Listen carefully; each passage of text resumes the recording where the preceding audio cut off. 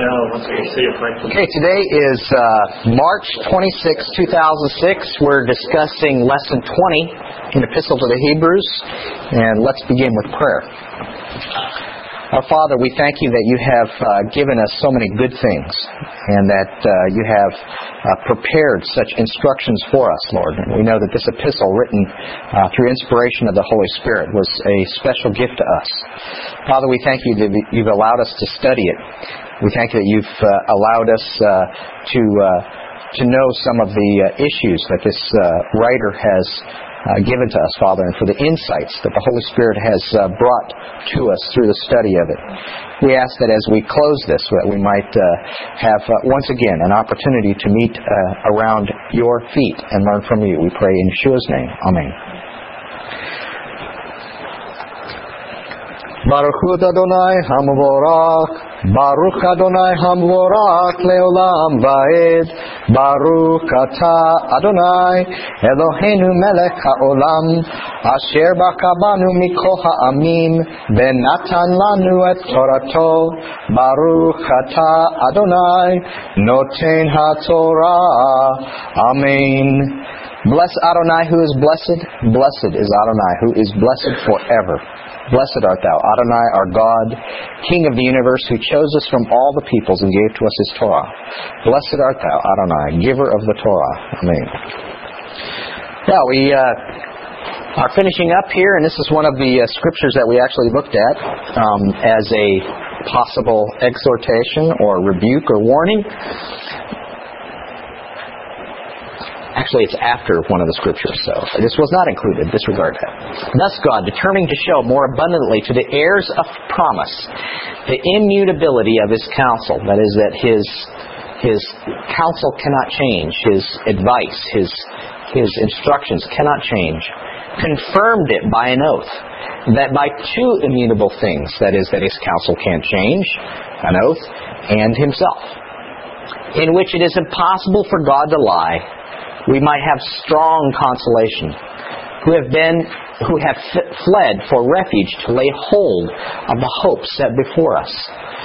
This hope we have as an anchor of the soul, both sure and steadfast, which enters the presence behind the veil, where the forerunner has entered for us, even Yeshua, having become high priest forever, according to the order of Melchizedek. Hebrews 6:17 through 20, and I have chosen that as the key verse of all the book of Hebrews. For myself. Because in it, well, first of all, it's a very complex 3 verses, or 4 verses there, and which fits pretty good with Hebrews. And also the idea of how much more. The immutability of his counsel. It amazes me when we've looked at how many people treat this book. The replacement picture, the replacement way that this book is used to replace something with something better in those people's minds, and yet not then destroy the faith, as it were, of those same people who were trusting God to not change his mind, not change his counsel. If he can change his mind, if his word can be amended by a new covenant, as it were, by a new law, then how do we know that the one that we have is the last one? And that's to me, as I look at it, and it's something that I honestly have struggled with for many years. The idea that how can I know that there's not going to be something new? And it's very clear to me that there isn't going to be something new. But how do I know that? And what a worthless and waste of time to even consider. That's why I thought that the whole of Hebrews was summed up in 10:23, which says, "He who promised is faithful." That's right. Absolutely. Good. In other words, he's faithful, so you can remain faithful, which is the theme for tonight. Very good. Last week we focused on the topic of faith. We saw that Hebrews 11 does not focus on blind faith. It doesn't mean that the people who were these heroes of the faith saw the things that they were hoping in. But it's not blind faith in the sense that, well, you just don't know, so you just leap. No, it's the opposite. They knew with steadfast, they knew with better than having seen. They just knew that God would do what He said He would do. And they had the proof of it because God blessed them and they experienced. Maybe they didn't have the complete experience of what they were hoping for, but they had the complete experience of who they were hoping in.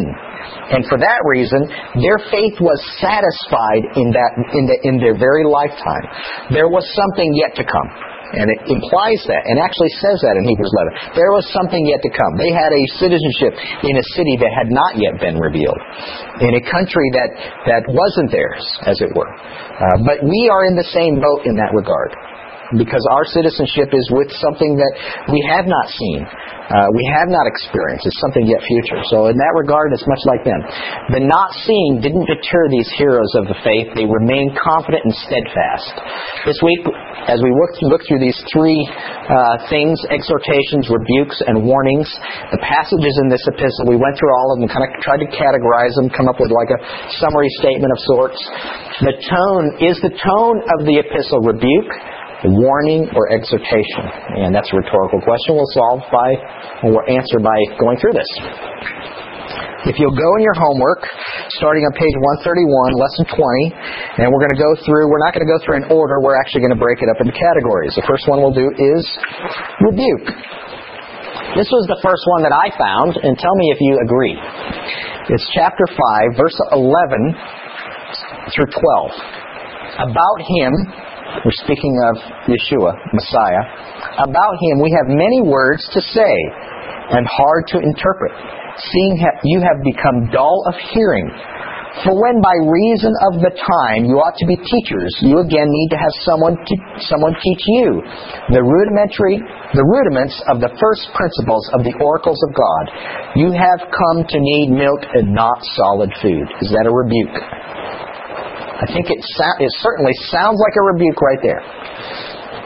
And the reason I put a question mark is, if you keep reading, and you get all the way down in chapter 6, which follows immediately after this, and you keep reading, you get the idea that He's not really yet sure that they're babies or not. Because He implies, we don't have these problems with you. So it almost sounds like a rebuke, or maybe a warning, if not a rebuke. I put it in the category of rebuke, but it at times seems more like a warning. Don't go that far. Don't act like babies. You're not babies. It's kind of like you do with kids, You're not a baby, are you? As they're screaming and crying. So it seems to me at times that when I read through the whole passage, starting in chapter 5:11, going through chapter 6 down through verse, I think it's 15 or 20.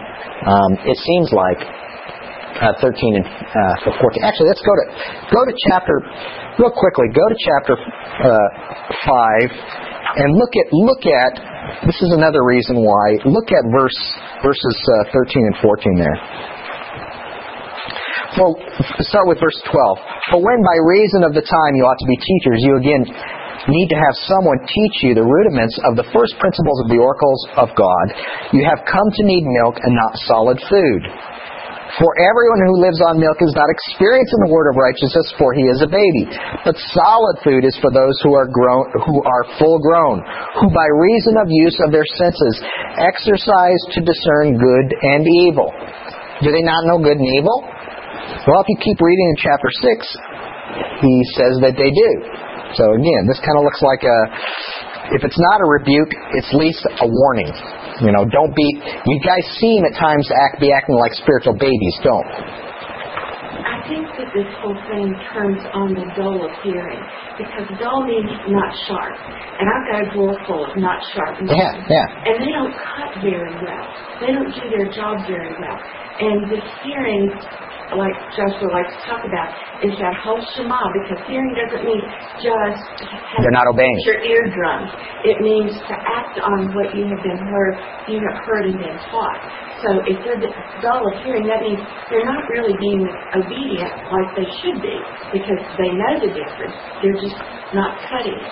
David Stern, in his commentary on this verse, implies that this is a rebuke, that they were in fact not living up to their responsibilities, but he equates it, just like you're saying, he equates it with actually being disobedient. They were not exercising, which is kind of what that verse implies. It says, solid food is those who are full grown, who by reason of uses their senses exercise to discern good and evil. Not just senses, but actually the exercising and the working out of righteousness, righteous deeds. That they actually were falling and failing in good deeds. And in that, it was evidence of their lack of faith, which goes back to being dull of hearing. Yeah. I haven't met David Stern. David Stern's he's very good. I don't agree with everything he says about Hebrews, but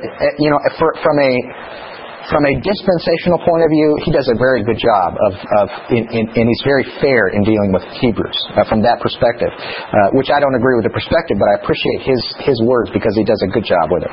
And that's his take on it, and I agree with that, at least in the sense that it seems to me that if they are, maybe he has a sense, he's seen some evidence of some within the congregations there in Judea that they just kind of stopped trying. And that's where he's coming from. And I've lost that sharp sword verse. I've forgotten now where it is. Is it in chapter 4? Chapter 4, yes. So this is kind of that's good. Yeah, good. I think you're right. Yeah. Anyway, I put it in the rebuke column. But did you find any others that are rebukes?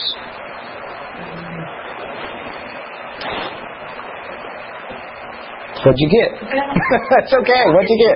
No, what'd you get? Well, part of that 6:1 through 12. You know I kept it all together, didn't you? Yeah. Because you would get a rebuke the first 5 verses, right? Right, but it's kind of sandwiched in some. First he exhorts them, and then he kind of rebukes and warns them, and then he encourages them. Yeah. And that's why, I split 5 from 6. Because I wanted it to be treated differently, but I kept 6 altogether because I don't know that 6 it sounds like, well, let me just tell you this. 6 sounds like the first half of 6 sounds like a harsh warning or even a rebuke, but if you read down below I think it's verse 10, starting verse 10, you have to come to a completely different conclusion, I think, because it seems like he's not saying that about them. And this is the problem with this verse, and we're going to get to it in a second because I put it in a different category. So when we come back to that, let's discuss it in terms of whether it sounds like a rebuke as well. Any others? Rebuke? I'm not sure. When I was reading 12:3 through 7, it seemed a little bit like a rebuke, but I'm not sure. It does, but. We'll come to that one here in a moment as well. Well, part of my goal in laying it out this way was to get you to come to the conclusion that the overwhelming of these are exhortations. I was probably successful in that anyway. So let's go to warnings, and we'll step back to the beginning, 2:1 through 2:23. Now, 2:1 through 2:3. Yes. I don't know why I had a 2 in there again. For if the words spoken through... No, let's start at the top. Therefore, we ought to pay greater attention to those things that were heard, lest perhaps we drift away. For if the words spoken through angels proved steadfast, and every transgression and disobedience received a just recompense, how will we escape if we neglect so great a salvation, which at the first... having been spoken through the Lord, was confirmed to us by those who heard. We, was my comment. That's why we know it's not a rebuke, right? Because he says we. He's including himself. And it's a warning. It's saying we, but it's not saying you guys are in more danger than anybody. It's like all of us always ought to keep thinking about this. So it's a warning to us as well. Which goes back to this thing. Is the Torah steadfast? It says the words spoken through angels proved steadfast, okay? Now, when I say Torah, I'm speaking of just like he did. First of all, the first 5 books as its foundation, but then everything that God says as well. Okay? Is God's Word steadfast? Yes. How do we then think that if His Word is steadfast, and if, well, immediately, go to this, immediately after receiving a Sabbath command, I shouldn't say immediately, but shortly after receiving a Sabbath command, a man's out there picking up sticks. This is the Ananias and Sapphira moment. Man's picking up sticks on the Sabbath. Moses says, what are we going to do with him? And God says, do what I said. Stone him. So they stone him. It's like, wow, that's pretty harsh. That's really harsh. Well, Ananias and Sapphira, that was pretty harsh too, wasn't it? And it's like, let's make an example right in the beginning. Well, the point here is, though, did God say, that's what I said? Paraphrase, that's what I said, that's what you should do? Yes. So if that was true, in a negative sense, as it were, I don't think that's negative, but he keeps with his words, not a negative thing. If that was true, how much more do you think that if you deny or walk away from the faith, that there won't be a repercussions? Whoa, that's right. If that was true, the Torah is steadfast. Is Yeshua steadfast? Spoken through the Lord. The word spoken through angels was steadfast. Spoken to the Lord, that's steadfast. Confirmed by those who heard. We should be steadfast. God's Word is steadfast. We should be steadfast. 3:12 through 13. Any comments on that one? Everybody agree that was a warning? 3:12 through 13. Beware. Well, there's a hint that it's a warning. Beware, brothers, lest perhaps there be any one of you with an evil heart of unbelief in falling away from the living God. But exhort one another day by day, so long as it is called today, lest any one of you be hardened by the deceitfulness of sin. There's a warning against unbelief, an exhortation to not be full of unbelief. Right? What's the opposite of unbelief? Belief. What we talk about, what's the root, Hebrew root for faith, for believing?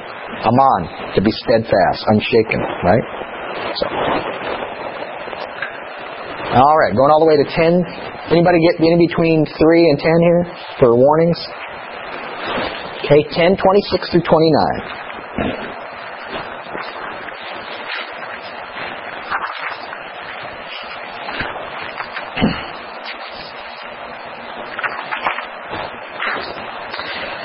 For if we sin willfully after we have received the knowledge of the truth, there remains no more a sacrifice for sins, but a certain fearful expectation of judgment and a fierceness of fire which will devour the adversaries. Remember how we talked about when it keeps on going. A man who disregards the Torah of Moshe dies without compassion on the word of 2 or 3 witnesses. How much worse punishment do you think he will be judged worthy of, who has trodden underfoot the Son of God, and has counted the blood of the covenant with which he has sanctified an unholy thing, and has insulted the Spirit of grace? Remember how we talked about how these passages here make it almost sound as if at first, if you don't have the understanding of sin and sacrifices, there's no more knowledge. There's no more. If we sin willfully after we receive the knowledge of truth, there remains no more sacrifice for sins. In other words, that's it. You sin willfully, Yeshua's sacrifice won't cover it. Remember, that's not at all what this person's saying. And in fact, what he's making a reference to is actually the offerings in Leviticus. Which ones are for willful sin?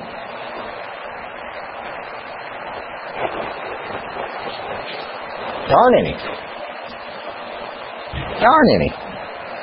So he's making a correlation here. He's saying, listen, if you sin willfully after you receive the knowledge of the truth, there no more remains a sacrifice for sins. In other words, he's making this correlation. Listen, remember under the Torah, there's no sacrifice for willful sin. It doesn't mean that you can't say, well, I'm going to go sin, and you go sin, and that there's no sacrifice. That's not what it means. What it means is you can't do just what they were accused of doing, and that is that they'd go into the temple to worship God, participating in sin, never repenting for that sin, and yet saying, this sacrifice covers my sin today, and I won't be struck dead. That's what they were doing. And he said, those burnt offerings are not pleasing to me. Instead, what is pleasing to me? A repentant, a contrite heart, right? That's what the Lord desires. That's what He desires. He desired a heart that is soft towards Him. So we see this idea then that He's making this connection. So if that was true, how much more is it true under... And that's where he goes to verse 28. If a man who disregards the Torah of Moshe dies without compassion on the word of 2 or 3 witnesses, how much more punishment do you think will he be judged worthy of who has trodden underfoot the Son of God and counted the blood of the covenant with which he has sanctified an unholy thing and insulted the Spirit of grace? These verses are used in the argument of in the classic arguments of eternal security in ways they should not be used. It's not the point being made. It's not saying there is such a thing as an unforgivable sin. Which at times to me gets... Actually, we're very thin with that logic at times. This book is used in many ways that way. We're going to look at it here in a second.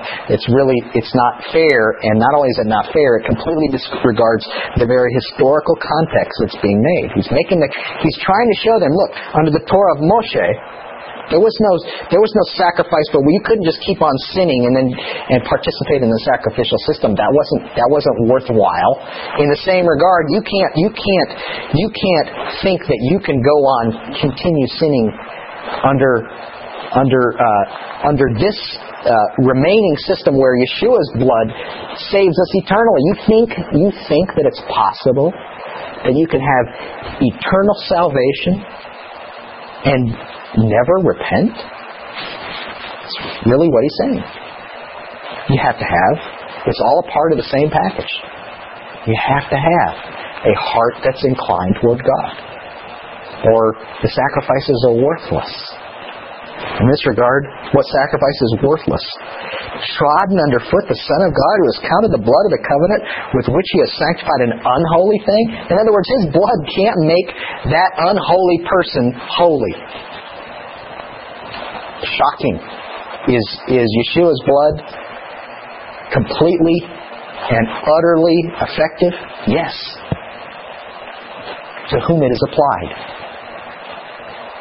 It does not save the world. It saves those who respond to His call. That's who it saves. And that's exactly what he's saying. How dare you think that you can just keep on? Which kind of goes back to that same thing in chapter 5. Maybe there were some real breaking down of an understanding of sin in these congregations here in Judea. So that's a warning, yes. Chapter 12, verse 14 through 16. What good would a warning like that do? Surely you've heard sermons along those lines. What good does a warning like that do? Everybody who's in Messiah, they're not going to get more in Messiah from hearing that, are they? What about those who think they are? And they re-examine their lives. I never really thought about it that way. Yeah, that's exactly what it is. It's a warning not to those who are actually in the faith. That would be a warning to those who think they are, but are not. Chapter 12, verse 14. Follow after shalom with all men, and the sanctification without which no man will see the Lord. What's that mean? Follow after peace with all men, or pursue peace with all men, and the sanctification without which no man will see the Lord. What's sanctification? What does sanctification mean? talking about making peace with other people before you come to worship. It's certainly related to that. Peace with God, peace with man, peace with God. Right. And the sanctification is hidden, setting you apart. That's right. Him setting you apart. Looking carefully, lest there be any man who falls short of the grace of God, lest any root of bitterness springing up trouble you, and many be defiled by it. It's kind of like a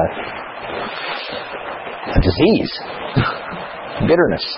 Lest there be, and actually that's where it stops. Actually, no, it goes to 16. Lest there be any sexually immoral person or profane person as Esau, who sold his birthright for one meal. And actually I had these as two separate verses, or two separate passages, but they actually work together. A warning against selling your inheritance for the temporary, which includes bitterness, infighting among believers, or those who claim to be believers, which is a root of bitterness. Other people are defiled by it. I mean, it's the classic, we all live too close together kind of idea, right? But it shouldn't be that way among believers. Doesn't matter how close we are together. We must get along.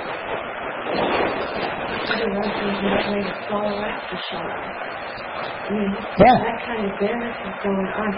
It just tears relationships apart. I mean, it obviously gets in the way of your relationship with God. It's on a horizontal level. You can't seem to get along with anyone. So it's a warning. First of all, it's a warning for those who are not in the faith, but it's a warning to those who are in the faith that they can defile others.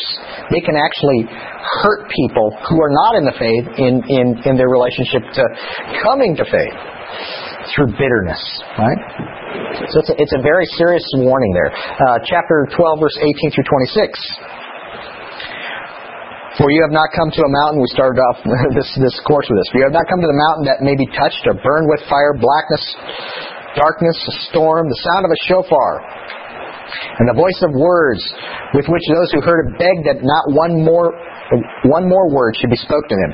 For they could not stand that which was commanded. Even if even an animal touches the mountain, it shall be stoned. And so fearful was the appearance that Moshe said, I am terrified and trembling.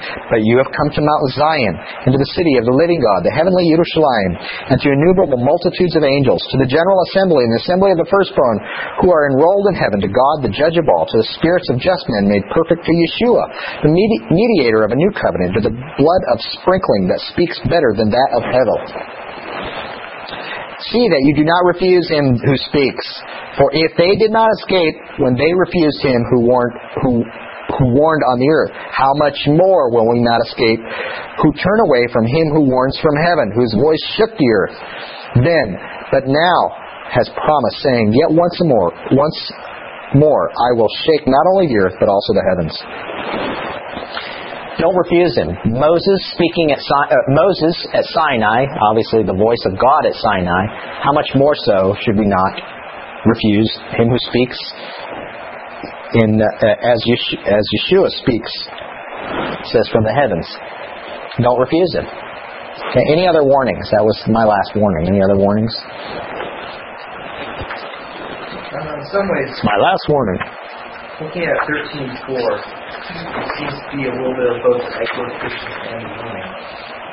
Let marriage be held in honor among all, and let the bed be undefiled, but God will judge the sexually immoral and adulterers. Yes, that's true. It's positive exhortation which ends with a warning. Yeah. Any others? All right. Let's go through the long list of exhortations now. Go back to chapter 3, verse 5.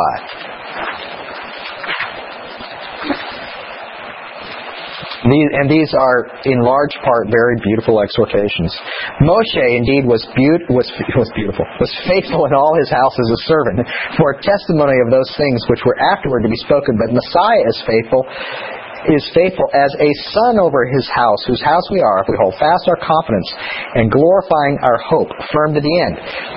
One of the things I hope that you saw as you went through these was this repeated concept of remaining faithful, steadfast, unshakable. He starts in the very beginning of this book and he carries it all the way through. He has a whole chapter devoted to it. But if you don't follow it all in context, you lose the picture. It's all about faith and remaining steadfast. Moses was faithful. Yeshua was faithful. You be faithful. You steadfast. We should be steadfast. Chapter 4, verses 1 through 3. Let us fear, therefore, lest perhaps any one of you should seem to have come short of a promise of entering into his rest. Remember what we talked about, the picture and the imagery we saw in chapter 4? It says, there they were, the children of Israel, standing on the plains of Moab, and they were about to go into the land, and were they going to go in or not? Right? Were they going to go in? Well, it turns out they did, but who had to take them in? Joshua had to take them in. Don't you be like they were at Kadesh Barnea, where they are at the edge of the land and didn't go in because of unbelief. So, we should be like those who followed Joshua in. Stood at the edge, saw the same things that they did at Kadesh Barnea, and yet chose to step into the river and cross over and go into the land. That's exactly what he's talking about. You should remain steadfast. You've come all this way. Don't give it up. Okay? One thing I find interesting about a lot of these exhortations, I think one reason they're often taken out of context as warnings is you can read them as the other ways that you think of them. Well, sure. Yeah. Well, if there's anything bad can happen, yeah, sure. Oh, just that. But he's coming alongside them. He's saying, come on, stick with it. Go to chapter 4, verse 11. Let us therefore give diligence to enter that rest, lest anyone fall after the same example of disobedience. Now, it could be somewhat warning, but he starts off with an exhortation, something positive. Do this. It's a positive command. Be diligent to enter that rest. That's, again, same thing. You came all this way. Why would you not walk into the river and go over? There it is. Here's Joshua. He's going to lead you. Right? Remember, he does that play on words between Joshua's name in Hebrew, Yehoshua and Yeshua.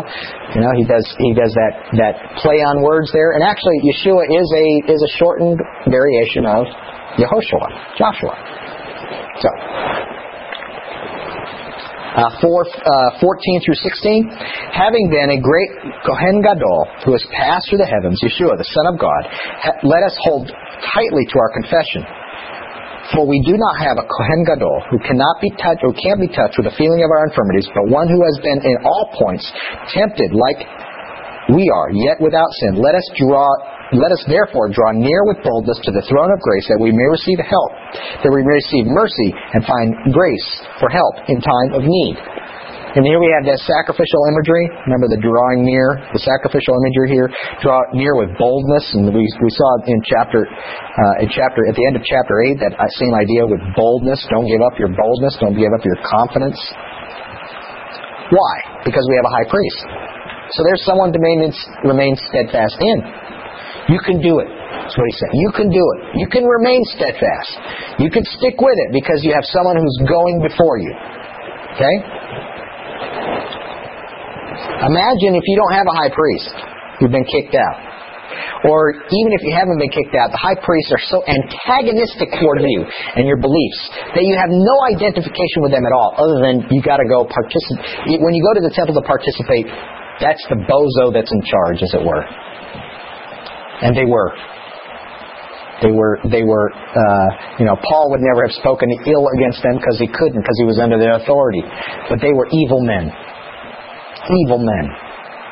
The whole Ben Seth family started with Hananiah, and actually even before that, and going all the way to his grandson. Actually, it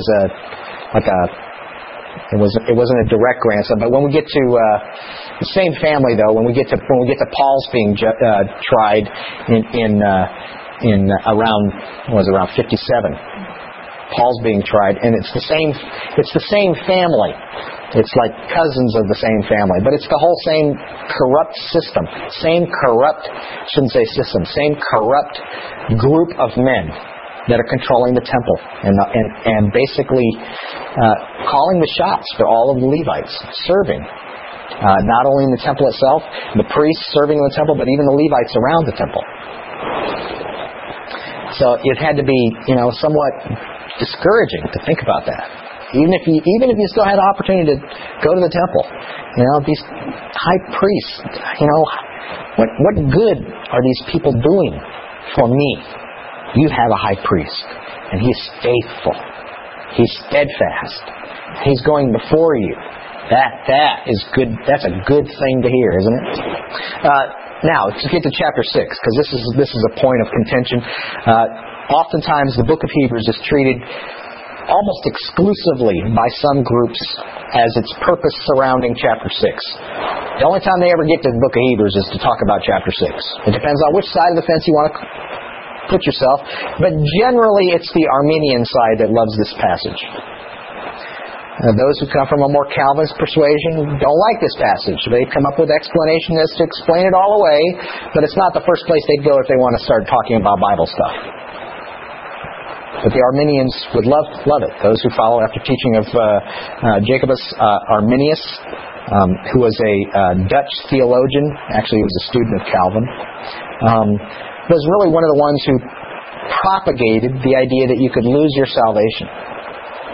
Well, first of all, it's missing the entire point of the entire book. What's salvation? What's losing it?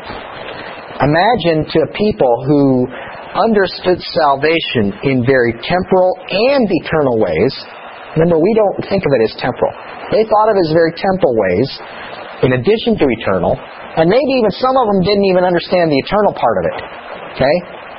Maybe they thought they still had to participate in the temporal sacrifices in order to truly experience whatever it was they were supposed to experience in faith in Yeshua. Who knows?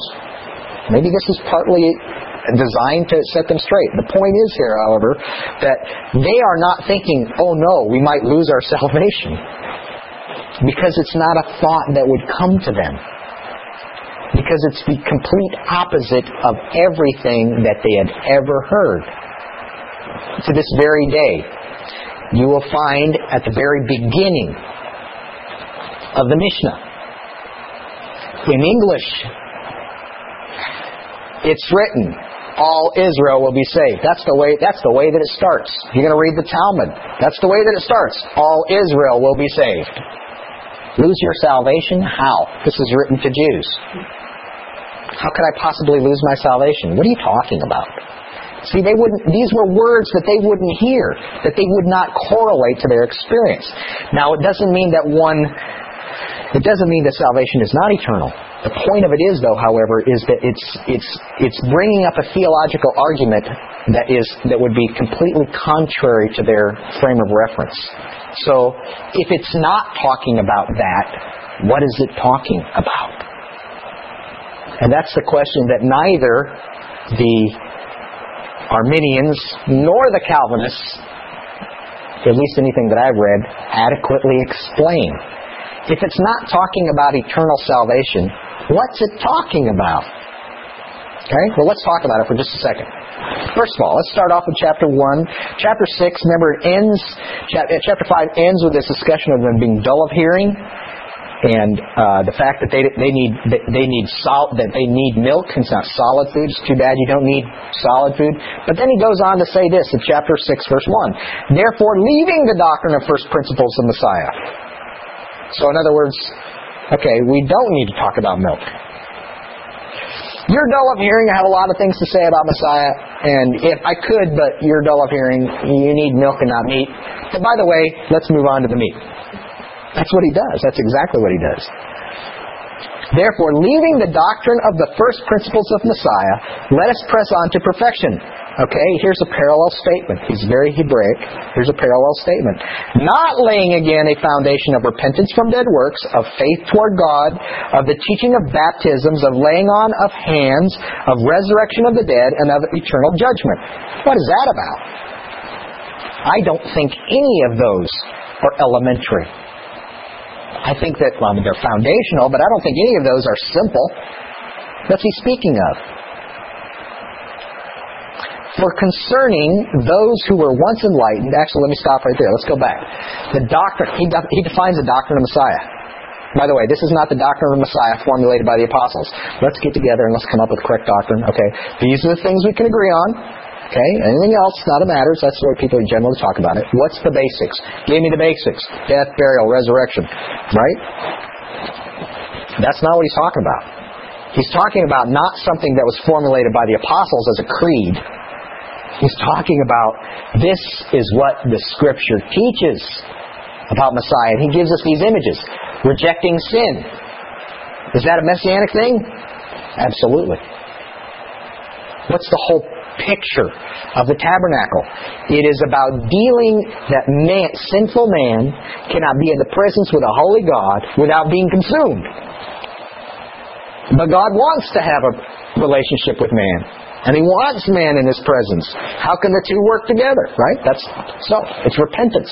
Turning away from dead works. Turning away from sin. And then and this is where you have to be very careful. Not laying of faith toward God, the teaching of baptisms, laying on of hands, and of resurrection from the dead. Baptisms. What are baptisms? Baptism, I know, but I never heard of baptisms. Well, you see, bless Arminius and Calvin. Maybe they didn't know there was such a thing as baptisms, because they don't call them baptisms. Their rachatz is basically a washing, rachatz, and it's like, do a search for rachatz in the Torah. The book of Leviticus is like full of it. Okay? Or tevilah, dipping. And it's why when you went up to the temple, it's surrounded by mikvaot, ritual baths. What's the purpose of it? You see what he's doing here is he's saying, this is a fundamental messianic thing you need to understand. It's always been messianic. The temple system is a messianic thing. We don't have to go over this again with you guys. You understand it's a messianic thing. Washings are a messianic thing. Laying on of hands, which is actually smicha. This is what it says if you do a search for smicha in the Torah. You'll find it a ton of times. It says when the priest lays his hands on the head of the animal, it provides an atonement. What is that? It's that leaning. It's that placing of a moral and an ethical position on the animal, so that as the animal is sacrificed, it's as if you were. Right? That's what he's talking about. He's saying these are messianic things. Remember the whole temple thing? We don't need to go over this all again, guys. You understand that's a messianic thing, right? That's what he's talking about. It's tabernacle language. Resurrection of the dead. But it sounds like actually a doctrinal statement for the Pharisees. To be honest with you, that's exactly what it sounds like. Here's what we as Pharisees believe. By the way, they didn't do that. Here's what we as Pharisees believe. First of all, we believe that the Torah is immutable. That God said it. That's good enough. And we're not going to discuss it anymore. We believe also that the prophets and the writings are in complete agreement and satisfy the Torah, that explain the Torah. We believe in a coming Messiah. We believe in the resurrection of the dead. We believe that there's a judgment, that God will judge the living and the dead, the righteous to everlasting joy, and the wicked to everlasting punishment. There. Well, the everlasting punishment was a questionable one later on, but there were parts of the Pharisees would agree with that. Okay, so there it is. That's Pharisaic theology, and that's exactly what he's talking about right here. This is foundational. That's what he's saying. This is foundational stuff. We don't have to go over this again. You guys understand this. This is part of the culture you grew up in. You're in Judea, of all places. It's chock-a-block full of Pharisees. You guys know this stuff. But there's something else. You knew all that, but now you know who it was speaking of. You knew all that in a general sense. Now you know specifically who it was speaking of. Let's continue reading now where he leaves off. For concerning those who were once enlightened and tasted of the heavenly gift and were made partakers of the Holy Spirit and tasted the good word of God and the powers of the age to come and then fell away, it is impossible to renew them again to repentance, seeing they crucify the Son of God for themselves again, and put him to open shame. For the land which has drunk the rain that comes often on it, and brings forth a crop suitable for them, for whose sake it is also tilled, receives a blessing from God. But if it bears thorns and thistles, it is rejected and near being cursed, whose end is to be burned. But beloved, we are persuaded of better things for you, and things that accompany salvation, even though we speak like this. In other words, this is not for you. You're not like this. What's it speaking of? He says it's impossible. What's impossible? It's impossible once you've been saved to get unsaved? Yes, but that's not what he's saying. He's saying, once you know what all of that stuff was about Messiah, in the tabernacle system, in turning away from sin, in washings, in immersions, in the sacrificial system, the laying on of hands, the sacrificial animal. Once you know who it was about, how can you not know anymore? How can you say, I don't know if that's about Yeshua or not? You know what it means now. Now that you know what it means, you've gone past the threshold. It's impossible you say, well, I don't know what it means anymore. I'll just take the temple, I don't need Yeshua. No, if you take the temple and not Yeshua, you don't even get the temple. You know, before you knew Yeshua, you could have the temple and kind of wonder what it all meant. But now that you know what it all meant and you reject Yeshua, you reject the temple itself. You can't go back to just the temple, is what he's saying. You can't go back to the temple. It's impossible for you to say, okay, I'm leaving Yeshua, I'm going back to the temple. What you'll be doing is, remember those two circles? Here's the faith, or those who are in the new covenant in the center. Here's those who are in the old covenant on the outside. If you say, I'm leaving the new covenant to go back to the old covenant, you're stepping out of both. That's impossible. You can't. You can't step out. Because once you know, you can't unknow it. It's kind of like, and I hate to say this, it's like the knowledge is the tree of good and evil in a negative sense, right? Once you know it, you can't unknow it. Here's what you know. You know it's speaking of Messiah. All these things that that you were trained in, that you were participated in before you came to faith. You knew that all of this was pointing to someone and something. Now you know his name. How dare you think that you could unknow his name? Because the moment you say, well, I don't know if it's really speaking of Yeshua, you would actually be denying the very temple system itself, because that's what it points to. Which is exactly his point as he goes on through this. Right? It's a shadow. It's a shadow. The very substance is Messiah. And if you say, no, that's not the shape of his hand, then you don't even know what the shadow is. It's impossible. Which is the key word that Calvinists rightfully pick up. It's impossible. But it's not talking about salvation. It's saying you can't step out of Christianity and go back to Judaism. Because Christianity, he wouldn't be using that word, because Christianity is Judaism. And if you want to step out of one, you're stepping out of all of it. Which is impossible. That's what he says. It's impossible. Don't worry. And actually, he's saying don't worry. Look what he says. But beloved, we're persuaded of better things for you, and things that accompany salvation, even though we speak like this. For God is not unrighteous so as to forget your work and the labor of love which you showed toward his name. Listen, this is great. Imagine the temple system and them participating in it as I read this. In that you serve the holy ones and do serve them. We desire that each one of you may show the same diligence in the fullness of hope, even to the end, that you won't be sluggish, but imitators of those who through faith and patience inherited the promises. Just stick with it. Stay steadfast. Okay? They throw you out, let them throw you out for a good reason. Does that make sense? Questions about that before we move on?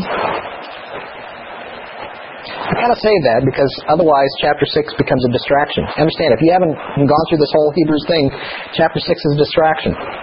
If you haven't been immersed in the things that we've immersed ourselves in the cultural aspects, the sacrificial system, then you miss the whole point.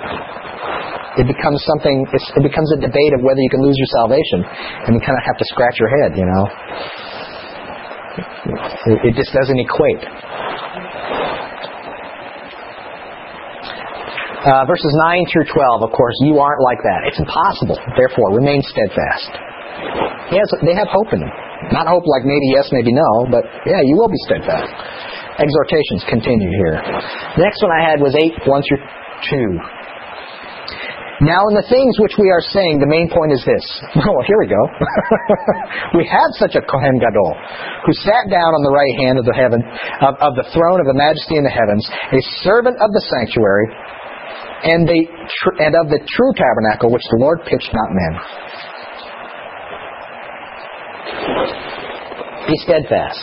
He's our high priest. Draw near. He sat down. It's a pretty good picture, isn't it? When does the high priest sit down during Yom Kippur? He doesn't. Not until the day's over. Work has to be completed. All of it completed before he can sit down.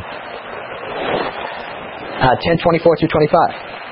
Let us now consider how to provoke one another to love and good works, not forsaking our own assembling together, as the custom of some is, but exhorting one another, and so much the more as you see the day approaching. Imagine you're being kicked out of the temple system. Remember, you have a couple options. You can, low under the radar, who's that, Yeshua? I have no idea what you're talking about. Or you can make a brash exit and get kicked out. Or maybe you could just slink away to Galilee and maybe no one will be the wiser. Go down to Beersheba.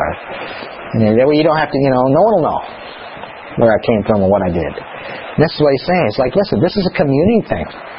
You stick with your community. Because you need that strength from the community. You need the strength from one another. Remaining steadfast is your individual. It's your individual responsibility. However, God has given you a gift. And it is one another. And if you want to make it easier for yourself, don't forsake the assembling of yourselves together. This is not a command that one must attend church on every time the door is open. This is an exhortation to understand that we are part of a community. In our community, we learn from one another and how to be steadfast.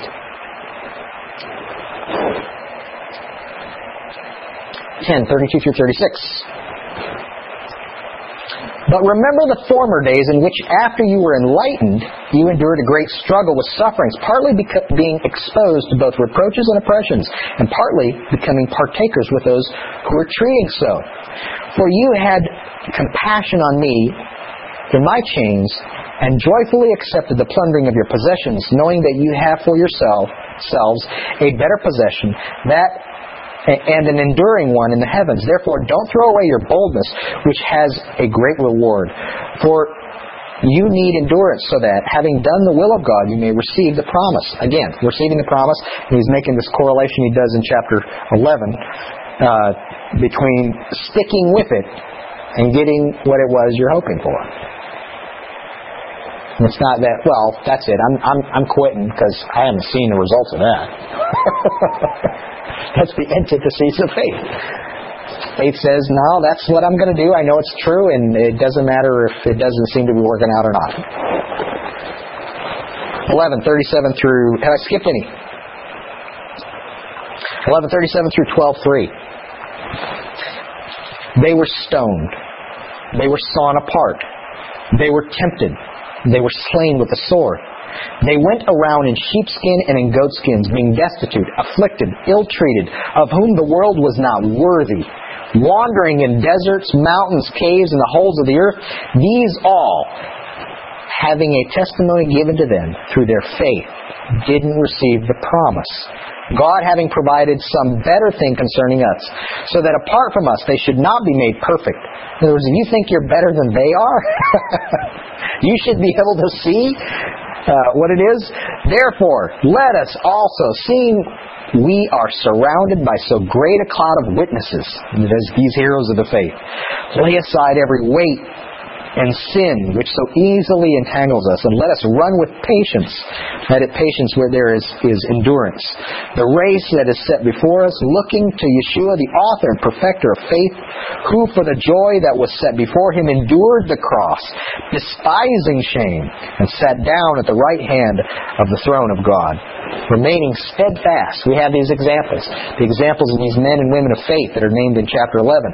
And, of course, our Master who endured the ultimate. And how did He endure it? Was it hard? Yes. Was it impossible in human sense? Yes. But how did He endure it? Because He saw beyond it. Chapter 12, verses 3 through 7. For consider Him, speaking of Yeshua, who has endured such contradiction of sinners against Himself, that if you don't grow weary, fainting in your souls, you have not yet resisted to blood, striving against sin, and you have forgotten the exhortation which reasons with you as with children. My son, don't take lightly the chastening of the Lord, nor faint when you are reproved by Him.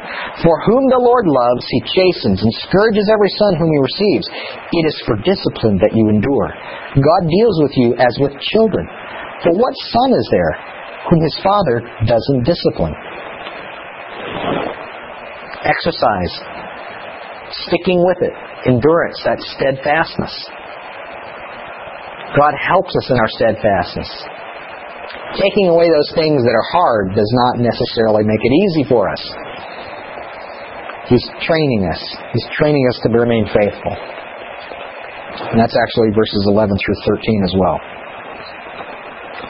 Therefore, lift up the hands that hang down, the feeble knees, and make straight paths for your feet, so that which is lame may not be dislocated, but rather be healed. 13, 1 through 3. Skipped any of them there?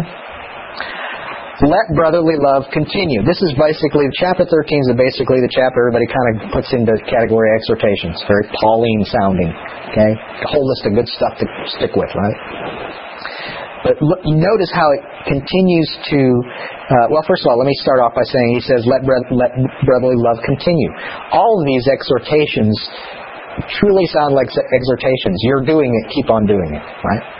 Let brotherly love continue. Don't forget to show hospitality to strangers, for in doing so, some have entertained angels without knowing it. Remember those who are in bonds as bound with them, and those who are ill-treated, since you are also in the body. And this is steadfast and evidence of love for each other. Flesh it out. Don't just say you love your brother. Do something about it. Verse 4. Steadfast and remaining sexually pure. This is where Jeremiah also said this sounds like a warning, and it certainly has a level of warning at the end. Let marriage be held in honor among all, and let the bed be undefiled, but God will judge the sexually immoral and the adulterers. Okay, it kind of goes along with that same idea of living, not just saying, but living what you say you believe. Verses 5 through 6. Be free from the love of money, content with such things as you have, for He has said, I will in no way leave you, neither will I in any way forsake you. So that with good courage we say, the Lord is my helper, I will not fear. What can man do to me? Rejecting covetousness. Steadfast. 7 through 8 and 18 through 19 are kind of the same idea. Remember your leaders, men who spoke to you the Word of God, and consider the results of their conduct. Imitate their faith. Yeshua the Messiah is the same yesterday, today, and forever. And then skipping down to verses 18 and 19, he says, pray for us, for we have persuaded that you, and we have a good conscience, desiring to live honorably in all things. I strongly urge you to do this, that I may be restored to you sooner. It's the same idea of praying for your leaders and submitting to your leaders as well. And verses 9 through 13, don't be carried away by various and strange teachings, for it is good that the heart is established by grace, not by food, through which those who were so occupied were not benefited. We have an altar from which those who serve the holy tabernacle have no right to eat. For the bodies of those animals whose blood is brought into the holy place by the Kohen Gadol as an offering for sin are burned outside the camp. Therefore Yeshua also, that He might sanctify the people through His own blood, suffered outside the gate. Let us therefore go out to Him, outside the camp, bearing His reproach. Steadfast in pure teaching, and be willing to suffer for it. Some people are going to treat you like a leper if you're steadfast in good teaching. If you say, I like the way that sounds, I have to admit, I may even prefer the way that sounds, but I can't deny what the Word of God says. Well, you do, and you're a heretic. Okay, well, I guess I'll have to be a heretic then.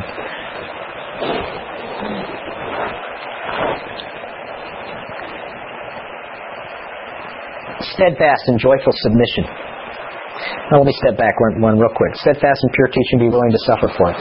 Imagine these people in the temple system being either thrown out already or shortly to be thrown out. And the tendency is going to be, especially if they leave the land of Israel, especially if they are in the diaspora, the tendency is going to be, some of the Gentiles will be saying, listen, if you'll just not run up against the Romans and other people so Jew-like, it'll be better. This is what happened. This is exactly what happened. And basically, believers were given the choice. You can either be Jewish or something else. You can either be like those Jews or something else. And they said, it's just too difficult to be like those Jews. How about we not identify with them at all? It'll be easier. No one will pick on us. And that's exactly what happened. I mean, within a mere 200 years, they're running the whole show. Christianity is the religion of the empire. Why? Because they rejected the very culture of their master. They wanted nothing to do with it. And so the rest of the world goes, good, finally. At least you're not like those Jewish people. It really is very sad that Christians, those who name the name of Yeshua as their master, wanted to disassociate themselves with their master's culture and their master's brothers and sisters. More so to the point where it became purely a cultural thing in their mind, even though the very words of God say. To this day, I hear people say, talking about the feasts of Leviticus 23, they call them the feasts of the Jews or the feasts of Israel, but God doesn't call them that. He calls them the feasts of the Lord. It's not a Jewish thing, but that's exactly what was happening then. They're saying, no, that's the Jewish stuff. If you avoid that, it'll be okay. People actually saved money by not being associated with their Jewish brothers, believers. After the destruction of the temple, they actually were given a choice. Pay the tax, the Jewish tax, or just say you're not Jewish. Right? Well, they weren't Jewish. They were Gentile. No, I'm not associated with those people. So they didn't have to pay the tax, and it was expensive. I mean, in adjusted amounts of money, it was thousands of dollars per head of your family if you were Jewish that you paid to the emperor. Why? Because you're Jewish. That's it. Well, if you're a believer, you might be tempted to go, no, I'm not associated with those people. See, the emperor didn't say Jewish was an ethnic thing. He said it was a religious thing. And the Jews and Christians were one big group in his mind. And that's where the Christians said, I want nothing to do with that. And they separated themselves. It was monetary. It was downright anti-Semitic at times. Eventually it became very easy to say, I have nothing to do with them. But that's not the way it started out. And in my mind, when it says steadfast in pure teaching, that's exactly what it's talking about. In my mind, it's saying, listen, you may have a sensitivity, you may have an inclination to bolt on these things that make you stick out like a sore thumb. The whole rest of the Roman Empire is doing whatever except these silly Jews on these festival days. And they're the only ones doing it. And the Christians are doing it with them. Because they're not separate people, they're one people. It had to be something that they needed to hear. Now, these are Jewish people hearing this. Now, there are Jews today who believe in Yeshua that want nothing to do with their brethren in this identification. No, I'm a Christian. There's nothing wrong with saying you're a Christian, but are you still Jewish? Right? And some of them, to them, it's only an ethnic thing. It's not just an ethnic thing. That's the point. It's not just an ethnic thing. It's an identification for us. Even those of us who are Jewish, it is an identification with our Master who is. His brothers are our brothers. We've been grafted in. His family is our family. We have no choice. And we shouldn't want a choice. And the strange teaching is those things that take us away from those concepts. That divide God's Word up into categories of this is for Jewish people, this is for Gentiles. Or this is for a time that was Jewish and this is for a time that's Christian. This is the Jewish Sabbath, this is the Christian Sabbath. This is the Jewish resurrection celebration, this is the Christian resurrection celebration. Those things are not remaining steadfast in pure teaching. Being willing to suffer outside the camp. That's what we need to say. I'm willing to suffer outside the camp. Even if my brothers and sisters say I'm a heretic, I'm willing to suffer outside the camp. I'm going to identify with my master. My little speech.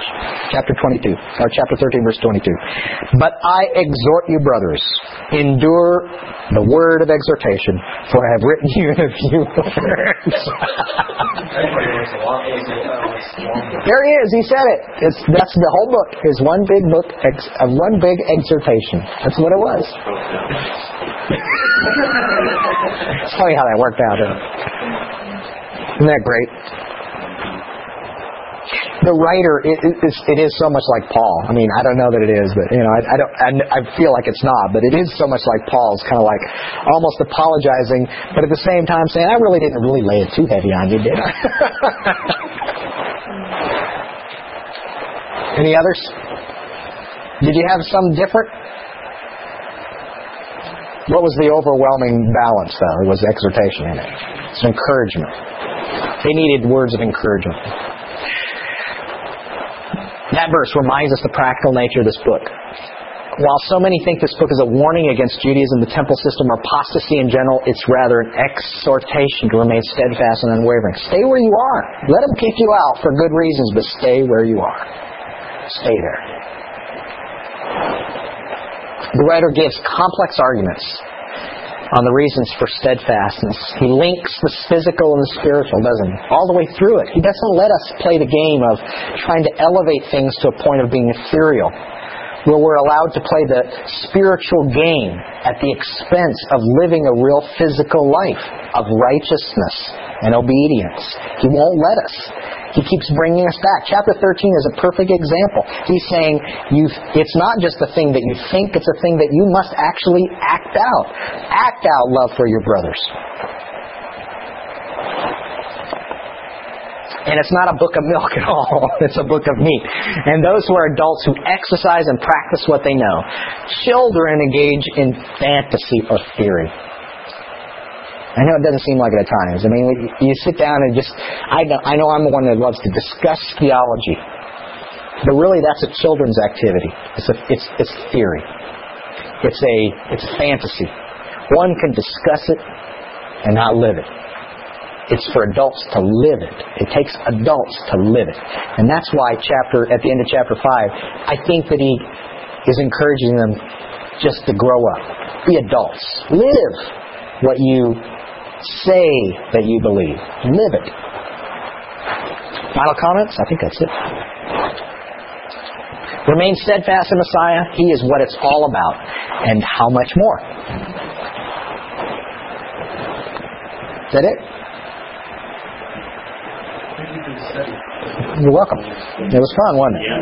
At the end, I came back to all of those things that we should incorporate into the way we live. How easy that fractured, God's people. The minute something started dropping out, we've always talked how living out the Torah is a community thing. It's a community. The minute that community was being fractured. That's true. That's true. And it's as now we try to live that. We long for a community. We do. And community is hard to come by. Those who have it know how precious it is, and it seems like those who have it don't appreciate it. It's like the writer here is saying, let's not lose this. I mean, don't, like you say, don't let them kick us out for the wrong reason. You may be kicked out, but make sure it's for the right reason. Yeah.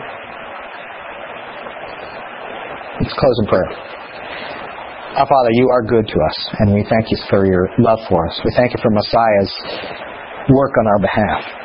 Not just the work of salvation, Father, that purchased for us an enduring and eternal inheritance.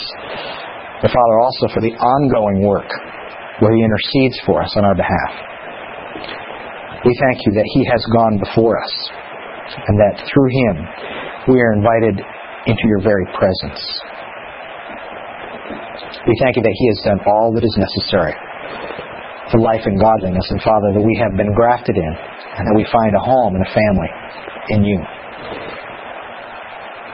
And we thank You that You have given us instruction and left us with the Holy Spirit as a teacher and guides us in righteousness. Pray this in Yeshua's name. Amen. Baruch atah Adonai Eloheinu melech haolam asher natan lanu Torah emet v'chaye olam nata betochenu. Baruch atah Adonai noten haTorah. Amen. Don't come back next week.